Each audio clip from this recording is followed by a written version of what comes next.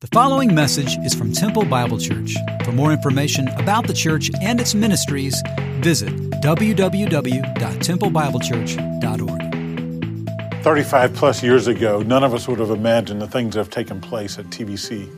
From our humble beginnings in a rented facility in downtown Temple, where 40 or 50 others gathered each week, to the nearly 3,000 men and women, boys and girls that worship weekly, we say, to him be the glory, great things he's done. Over the years, we've been privileged to see literally hundreds of people come to faith in Christ. But we've baptized over 1,000 folks in the time that we've been here. And what we see is many more who become faithful followers, disciples of Jesus, and that's what excites us way more than any numbers we can talk about. It truly is His amazing grace that allows us to do what we're doing. The spiritual impact that has been made in our community, been made in your life, been made in my life, and my family's life, and for that we're eternally grateful. We've seen broken hearts mended. We've seen broken marriages restored. We've seen broken promises come back. We have seen prodigals become pursuers of Christ, and sadly, we've seen pursuers of Christ become prodigals. By God's grace, we've seen a church grow, and we've seen a community impacted, and we've seen a world touched by this group of believers in Central Texas. We're blessed beyond belief. God has worked through you to accomplish His purposes. But we're not done yet. We're not done yet. That's going to be the theme of the new building project that we have, remodeling existing building and upgrading all the space that we have here. We've built the Creekside building. We've recently moved into it, and we're so grateful for that, God's provision through you. We now have plenty of adult space for meeting. We have a chapel. We have a new expanded kitchen. We have a college room where our college students now meet. We have new administrative space, and we vacated the old area so that we could come in and upgrade and remodel and redesign, because we're not done yet. We're not done. Now we're looking ahead to the future generation. Now we're looking ahead to the needs of our kids. We've been praying for future generations. We've been praying for generational impact. And by God's grace, He has brought hundreds of kids to Temple Bible Church, hundreds of children each week. On a given Sunday, there are 400 to 500 kids just from nursery through fourth grade only. And now what we'd like to do is embark on a project where we remodel and upgrade existing facilities. His Kids is a special needs ministry we have that's expanding. The lobby that we have is pretty obsolete over time and needs to be redone.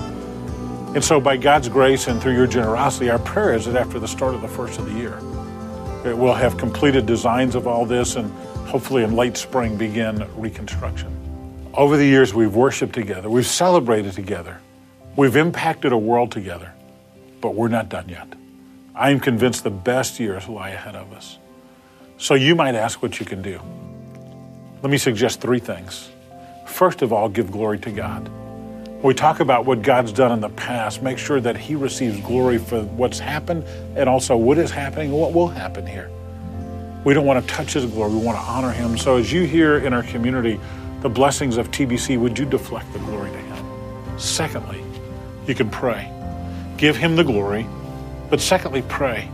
Pray for decisions that yet to be made as we finalize our design, decisions about who the contractor will be on this next job, decisions that still need to be made regarding various things. So would you pray about those things? And then would you pray for His provision through you? Thirdly, you can give.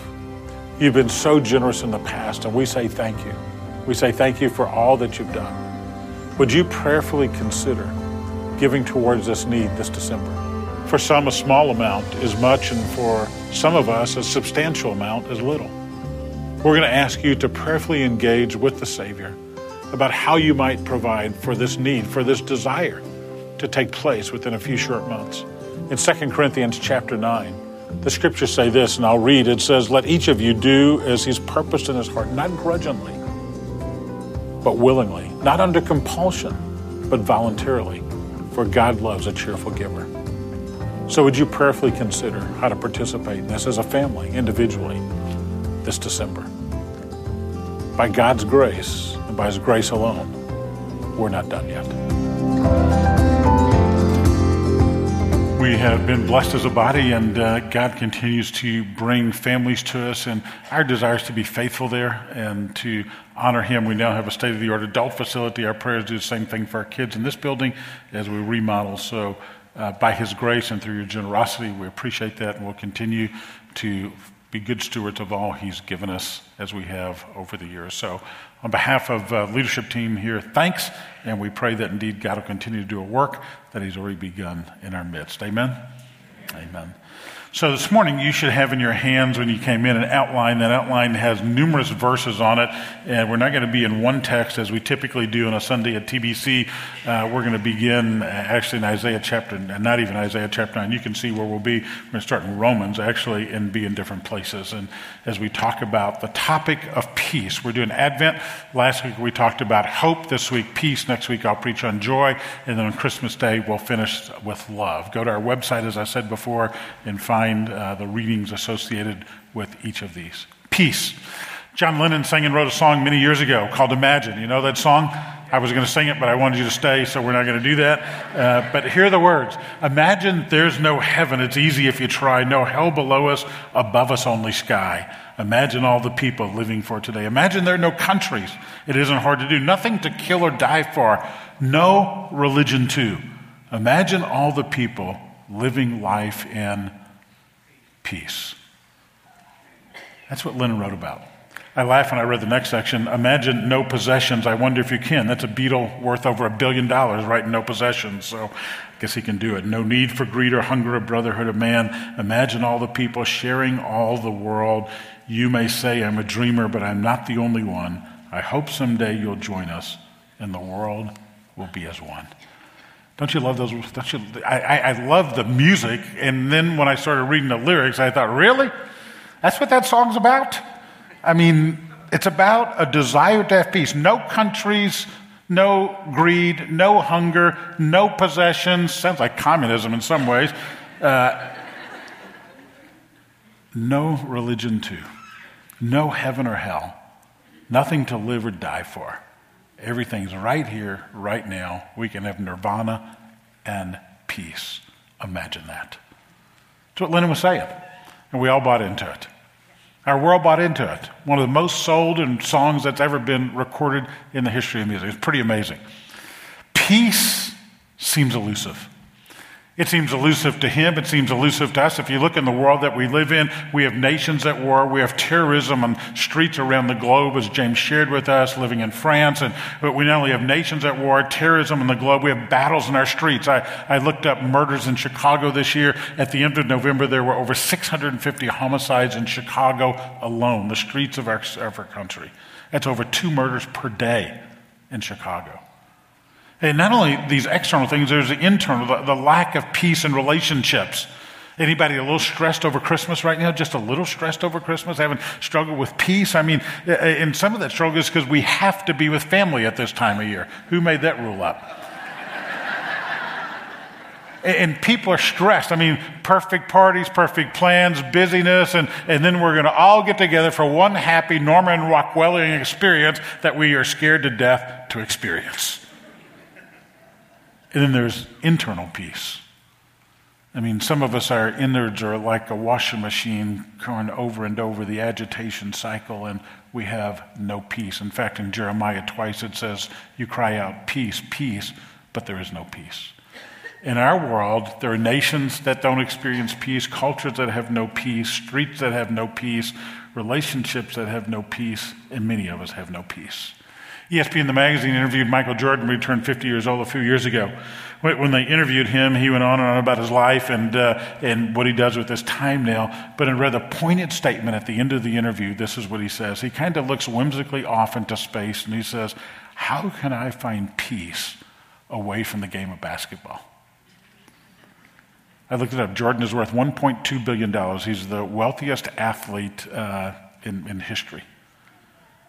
And people would say he's living the dream, man. He's living the dream. Has his own corporate plane, can go where he wants, plays golf half the year at different resorts around the world, living the dream. And his question at the end of the interview is, where can I find peace?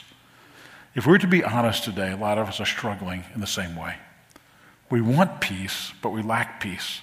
We'd love to see world peace. We'd love to see peace between nations. We'd love to see terrorism ended. We would love to see peace on our streets. We'd love to have internal peace. We'd love to have peace with others. But peace is elusive.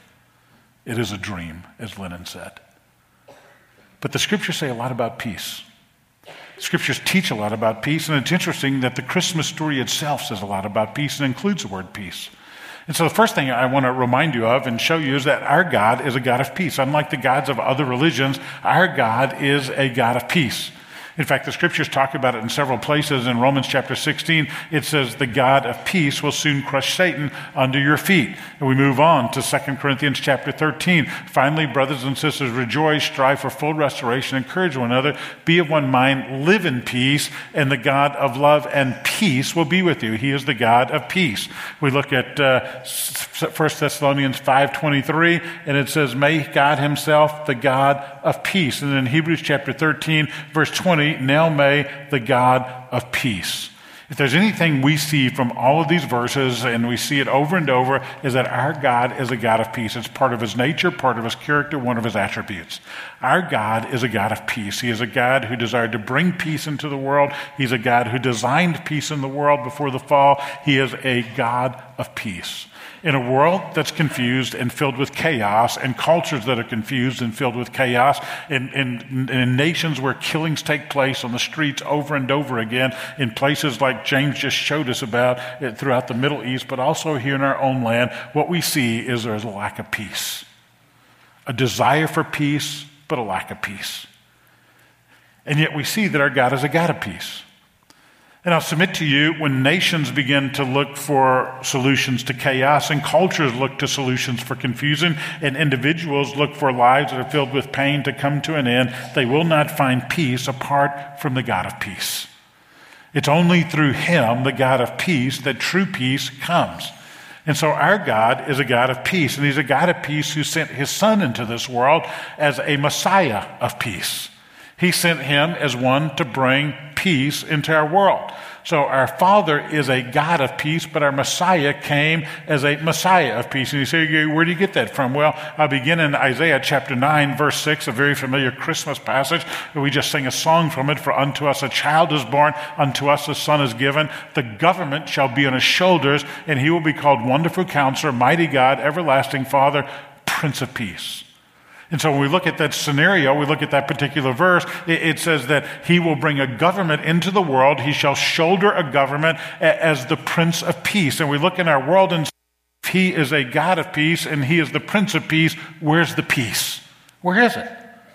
I mean, we live in a world surrounded by a culture filled with individuals who lack peace. And we cry out, peace, peace, but as Jeremiah says, there is no peace.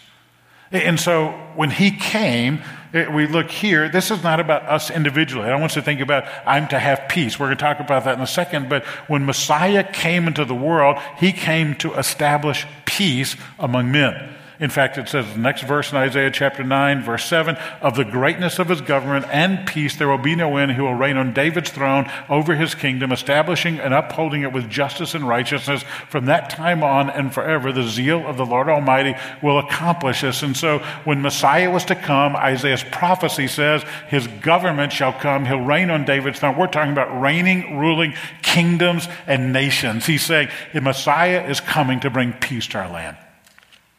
So what happened? He came 2,000 years ago. What happened? Where's the peace? Well, as you are well aware, two things happened. First of all, God created a world that was filled with peace. But all of a sudden, the fall came.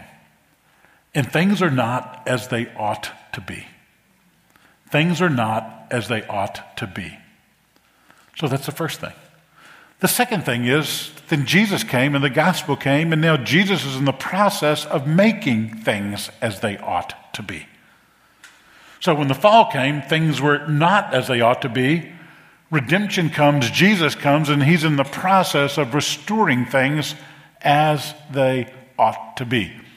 Which brings us to the Hebrew word for peace. The Hebrew word for peace, many of you know what that word, what's the Hebrew word for peace? Shalom. Shalom. If you were to come with Bev and I to Israel on one of the trips that we lead, you'd have the privilege of hearing a lot of people talking in Hebrew, and one of the things you'll hear there is shalom, shalom. Everybody's shaloming everybody. What does that mean? I mean, to us, peace means the absence of war, the absence of crime, the absence of violence. That's what it means to us. But the Hebrew word is much fuller than that. The Hebrew word is much richer than that. The Hebrew word is an interesting word because it not only means the absence of something, it means the presence of something. It not only means the absence of war, the absence of crime, the absence of violence, it also means the presence of harmony. It means the presence of contentment. It means harmony in relationship. It means harmony with God. And so when we would say shalom, we're saying everything is as it ought to be. That's what the word shalom means. Peace. There's harmony. There's contentment. Everything is as it ought to be. But the problem is right now, things are not as they ought to be. Because of the fall and because of my sin and because of your sin, we've been separated from God, and God's in the process of restoring those things. That's part of the gospel message. But one day, Christ will return. Even the earth groans, it says in Romans 8, for that time of redemption. And one day, we know from Isaiah chapter 2, verse 4, it says, he will judge between the nations. They will settle disputes for peoples. They will beat their swords into plowshares, their spears into pruning hooks. Nation will not take up sword against nation, nor will they train for war anymore. There'll come a day when there is shalom on our earth, where nation will not fight nation, brother will not fight brother, sister will not fight sister, parents will not fight kids, spouses will not fight one another, because we will have shalom. We will have peace with one another. And therefore, we will take spears and go fishing with those things. And we will have a time of shalom on earth, when things are as they ought to be. The problem is, right now, not everything is as it ought to be. And so God is in the process of restoring that through Jesus. And ultimately, Jesus will make all things right as they ought to be. And that will be shalom on earth. When we read glory to God in the highest, peace on earth, shalom on earth, we're talking about everything being as they ought to be. So when Jesus comes to our planet, the angels are speaking to shepherds. They're praising God. As they praise God, they say, glory to God in the highest, on earth, peace to those on whom his favor rests. So God is a God of peace who sent the Messiah into our world to bring peace. Vote on peace. If anybody wanted peace, it would be the Jewish people in the first century.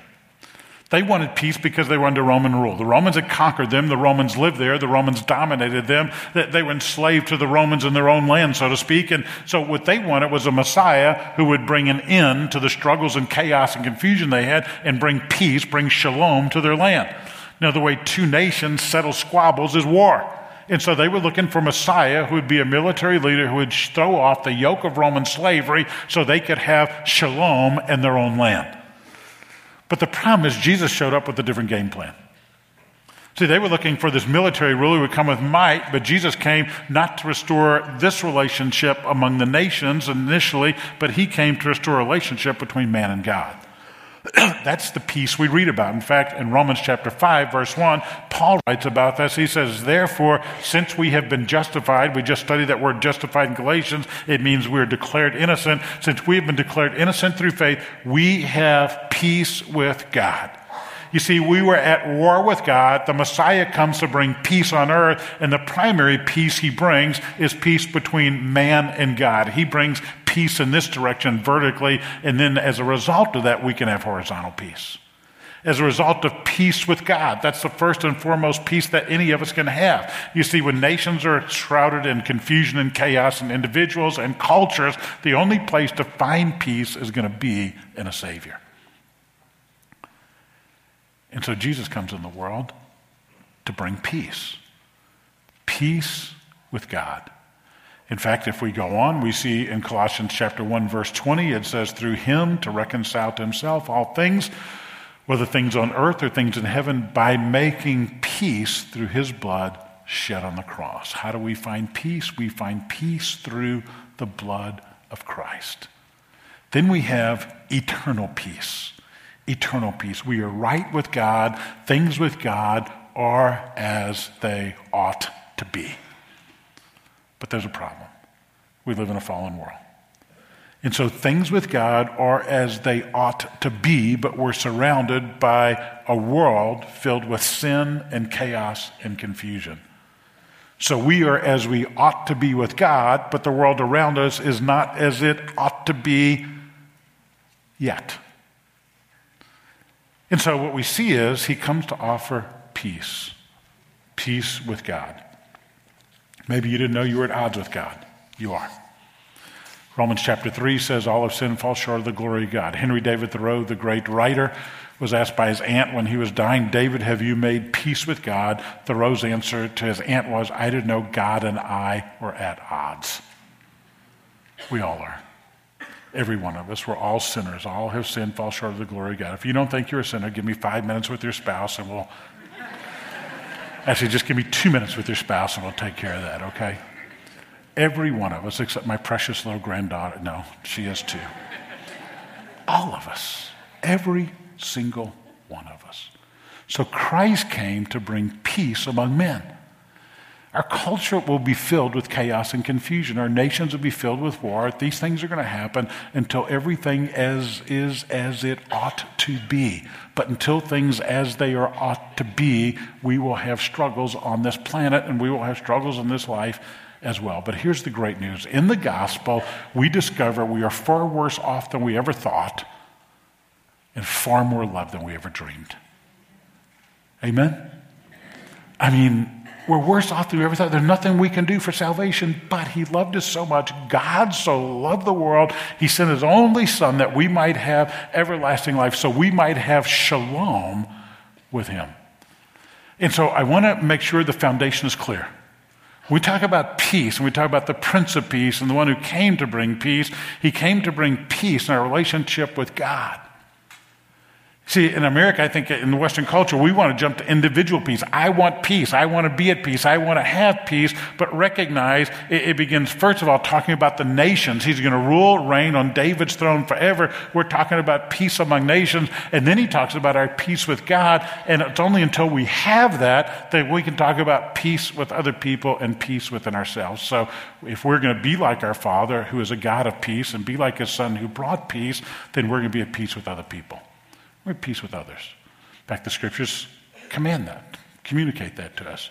Salt is good, but if it loses its saltiness, how can you make it salty again? Have salt among yourselves and what? Read that with me. Be at peace with each other. So if I am a follower of Christ, I'm looking at the Word of God, Jesus speaks these words. He says, be at peace with each other. Then in Romans 12:18, if it is possible, as far as it depends upon you, live at peace with some people. Live at peace with everyone but your in-laws. Live at peace with everyone but your kids. Live at peace with everyone but your spouse. Live at peace with everyone. I've looked for a loophole. It's not there. It doesn't exist. Live in peace with each other. And then finally, flee the evil desires of youth and pursue all these things, including peace. He's saying sometimes you have to pursue peace. You have to make sure peace exists. So let me just pause for a second. We're to be at peace with one another, with all people. Who are you not at peace with?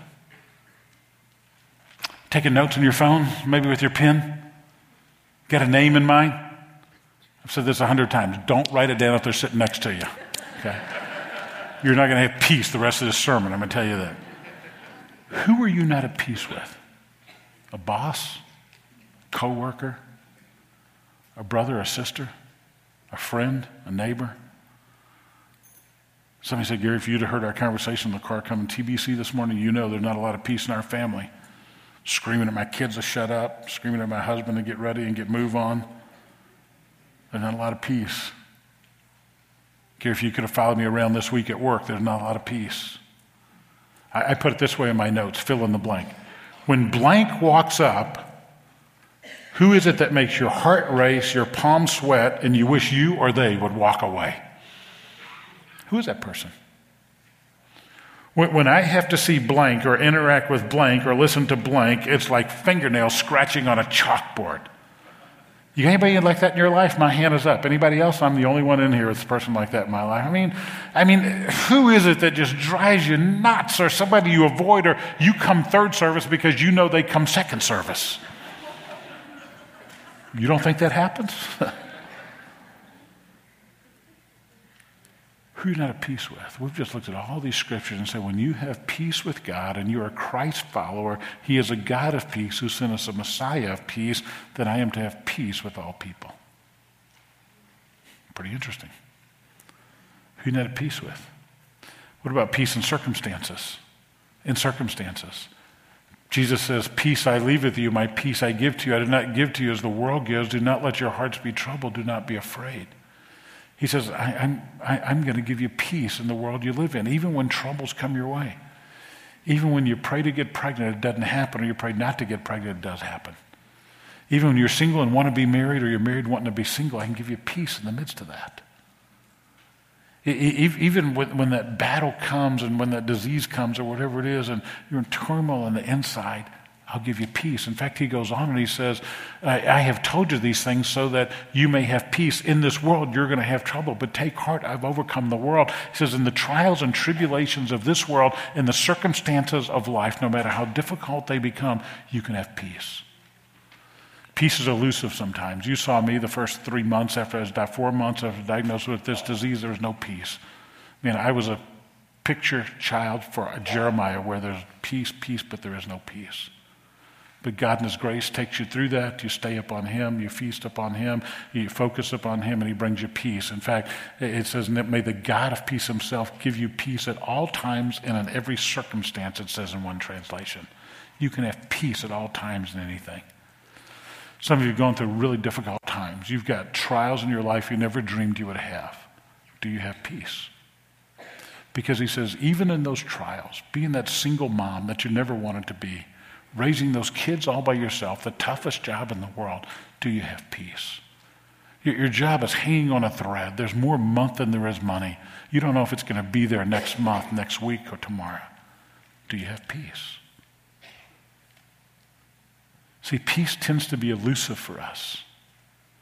That's why Lennon writes this song. Imagine it becomes a hit that sells millions and millions of copies because we want peace, but we don't know where to find peace, and so we dream about peace. So where do you get it? Look what Isaiah says. You will keep in perfect peace those whose minds are steadfast because they trust in you. Where do you find peace? You find peace in a Savior.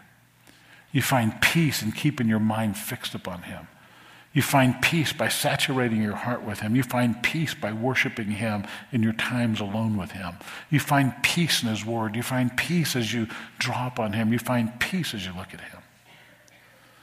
I had a CAT scan this week, and one of the things that happens when I have these CAT scans every 6 months, they put you in a room by yourself. They get an IV started. They give you some fluids to drink that are going to light me up, I think, for the next 6 months. As I go to bed at night, I glow in the dark.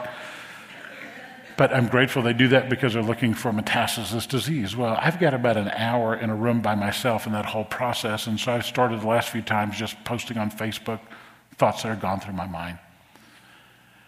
And by God's grace, I can look you eyeball to eyeball, singular eyeball to eyeball.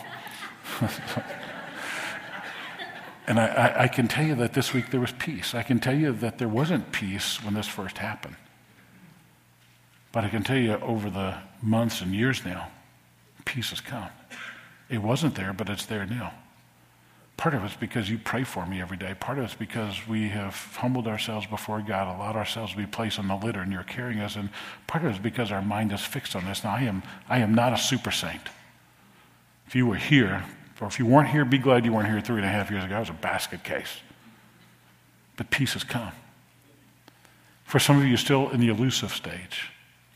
There's no peace. You're in a relationship. As this can be marriage, not marriage. You don't have peace.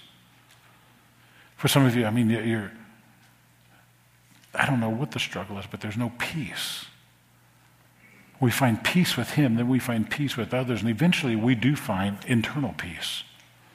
And that becomes, according to Colossians 3, when we let the peace of Christ rule in our hearts. What's it mean when something rules? It means it reigns in us. We fix our eyes on him. We allow it to control us. That's what it means. When something rules over you, it controls you. And so we allow the peace of Christ to rule over us. And then when we read in Philippians, probably one of the Best known passages in the New Testament on peace, the peace of God that surpasses all understanding. I like that translation in King James. The peace of God that transcends all understanding will guard our hearts and minds in Christ Jesus. And then he says in verse 9, whatever you have learned or received or heard of me or seen of me, put into practice, and the God of peace will be with you.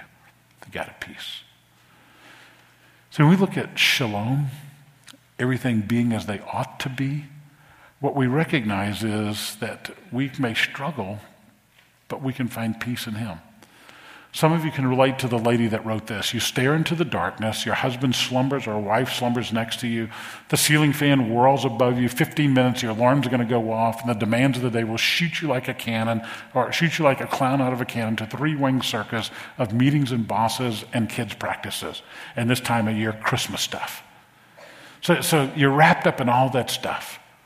For the millionth time, you'll make breakfast, schedules, payroll, but for the life of you, you can't make sense of this thing called life. You can't make sense of its beginnings or endings, cradles or cancer, cemeteries or questions. The why of it all keeps you awake. And as your husband sleeps in bed next to you, the world waits and you stare. Because there's no peace. There's no peace.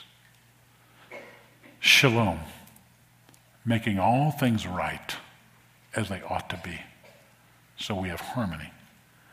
And my friends, that's not going to be found at a negotiating table, but it's going to be found in a Middle East stable. It's found in our Messiah. It's found in Jesus. And when you find it in him, you recognize there's true peace. So if your innards are wobbling and there's no peace, shalom, he makes all things right as they ought to be in this relationship. And one day, everything will be right as it should be. He brings perfect peace to him whose mind is stayed on him. I like teriyaki chicken. You know why I like teriyaki chicken? When Bev makes teriyaki chicken, she marinates it overnight. So she gets this little plastic thing we have in our house, and she puts teriyaki sauce and soy sauce and all these powders and some kind of secret sauce that I can't tell you about, and some pineapple stuff. And so she lets it soak in overnight. She sticks it in the refrigerator. And the next day I come home from work, and I have the privilege to do all the work. I put it on the barbecue pit and take it off. It's amazing how guys think they do everything. All we do is light a match, stick it on, pull it off, but we say we've done it all, right? And the women say, amen. We get all the credit, you do all the work. That's how it works. I'm sorry about that.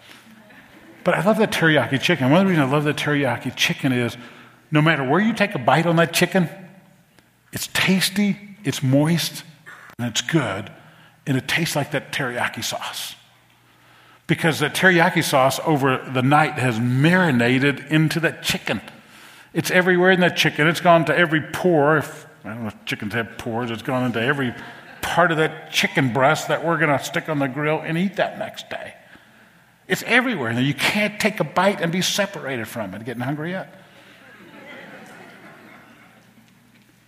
We have shalom when every part of our being is marinated by God. When we are stayed in perfect peace, when I'm marinated by the Word of God, marinated by the presence of God, marinated by my worship with God, marinated in prayer with God, marinated through the community of believers that remind me of God. And then I have shalom. Things are as they ought to be. And he's in the process of doing it among nations, and doing in cultures, and he offers it in your life. So we can have shalom. Father, bring us peace.